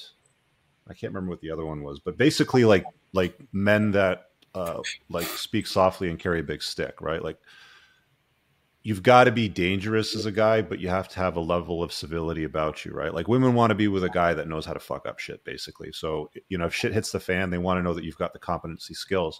And that's why knowing how to fight and learning hand-to-hand combat is a useful skill, right? Because, I mean, it's probably going to come into play at some point or another, right? Like, you don't have to do it. I mean, don't do it if you don't want to. I mean, drink your soy and, play video games and do nothing with your life if you want, but I say do it. And you know what the funny thing is that a lot of times the guys that run their mouth and like are disrespectful actually don't know how to fight. Yeah. Like they overcompensate. Like, guys that usually know how to fight and can handle themselves, and even really big dudes, they don't pick fights. Yeah, they don't pick fights. They don't start shit. It's the guys that that don't know how to fight that will have like I've literally had a situation where I had 3 fucking frat guys trying to get tough on me, and I fucking made them my bitches.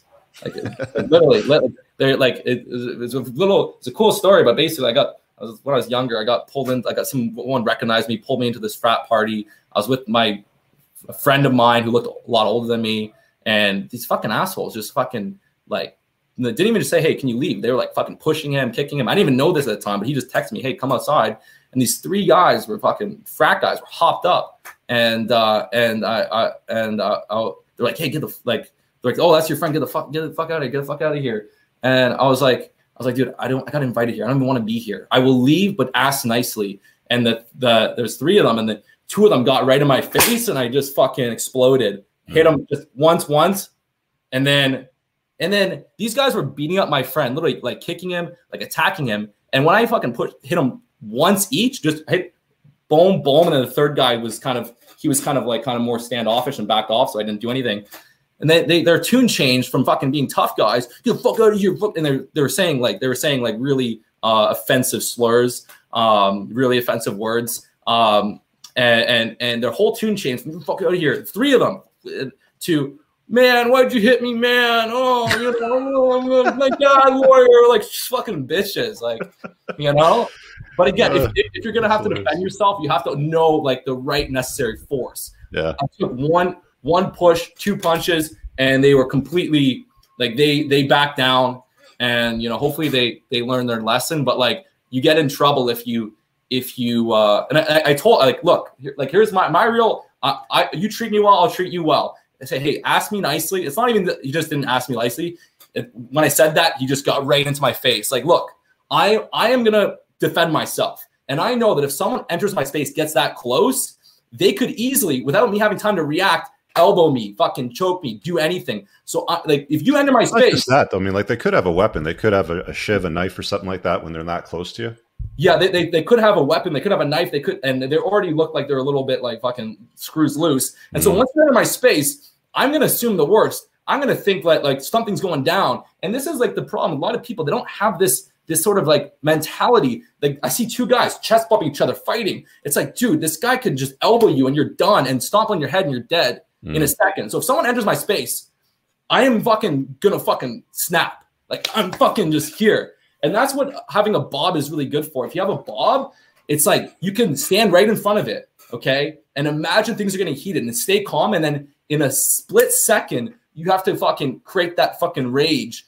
And in real combat, what I've noticed is that like it's not like jab, cross, hook here. It's like it just fucking go. Like you it's all out. I think Paul Vunak, he was like a Jeet Kune Do practitioner, but he trained a lot of like the Navy SEALs, and he would train them to like kind of, okay, they're in this like, traditional fighting stance, and then then a split second they go into like rage mode and they just go insane. Punches, elbows, knees. And that's what I try and mimic with Bob, where I'll be training with him, and then the stuff that goes viral is just me like fucking like just raging on it. Yeah. this guy. But Yeah, I started out with Krav Maga and then I switched over to boxing. I mean, Krav's a good skill for disarming guns and knives and stuff like that, but I think that boxing is probably a lot more useful in the real world. Yeah, I think boxing. Grab these super chats here. Nick looks like he's been in your program. 173 pounds, 20% body fat to 144, 11% body fat. That's a pretty good improvement. Yeah, you cut 9% body fats. To Greg, what's it like being an aesthetic boss since the age of 15? What lessons do you learn having the genetic edge with the discipline over most for so long at this point? What lessons do you have? What lessons do you learn having the genetic edge with the discipline over the most? Do you think that you have a genetic edge over other guys? Let me think about this. Are you genetically gifted? I mean, did you grow muscle very, very quickly, like faster than the average dude, or did you have to work for it? Yeah, I would say I am genetically gifted for strength. I'm very few men, even if they train correctly and right, like a small subset of men are going to be able to incline press 275 for 5 at under 10% body fat. If you like the thing I'll say though is that like there's guys that look skinny fat or a bit chubby and they think they have bad genetics, but that's when they're doing everything wrong. Genetics don't determine how you look when you're doing everything wrong. It determines how fast you respond when you're doing things right. So I've seen guys that like you would assume had terrible genetics. They start following my nutrition training protocol and they make insanely fast results. But you know what? As a kid, even in high school, like when we did gym tests and stuff, like obviously I worked very, very hard and I was very into it. But like I was always like the top in the class in gym class in chin ups and push ups. I like as a teenager, like I wasn't obviously the biggest, but I definitely destroyed it in fitness tests. So I definitely genetic wise I am. But you know what's funny is actually I was more geared towards like running. Like I did very well at distance running, not as much on sprinting, but I've morphed my body to become more like explosive and powerful because that's what I focus on. Did you ever follow like any of the old school bodybuilders like Tom Platz? I didn't really follow. Like I kind of got. I mean, like Platz was known for like massive legs. He had retarded legs. Like they were out of proportion to his upper body.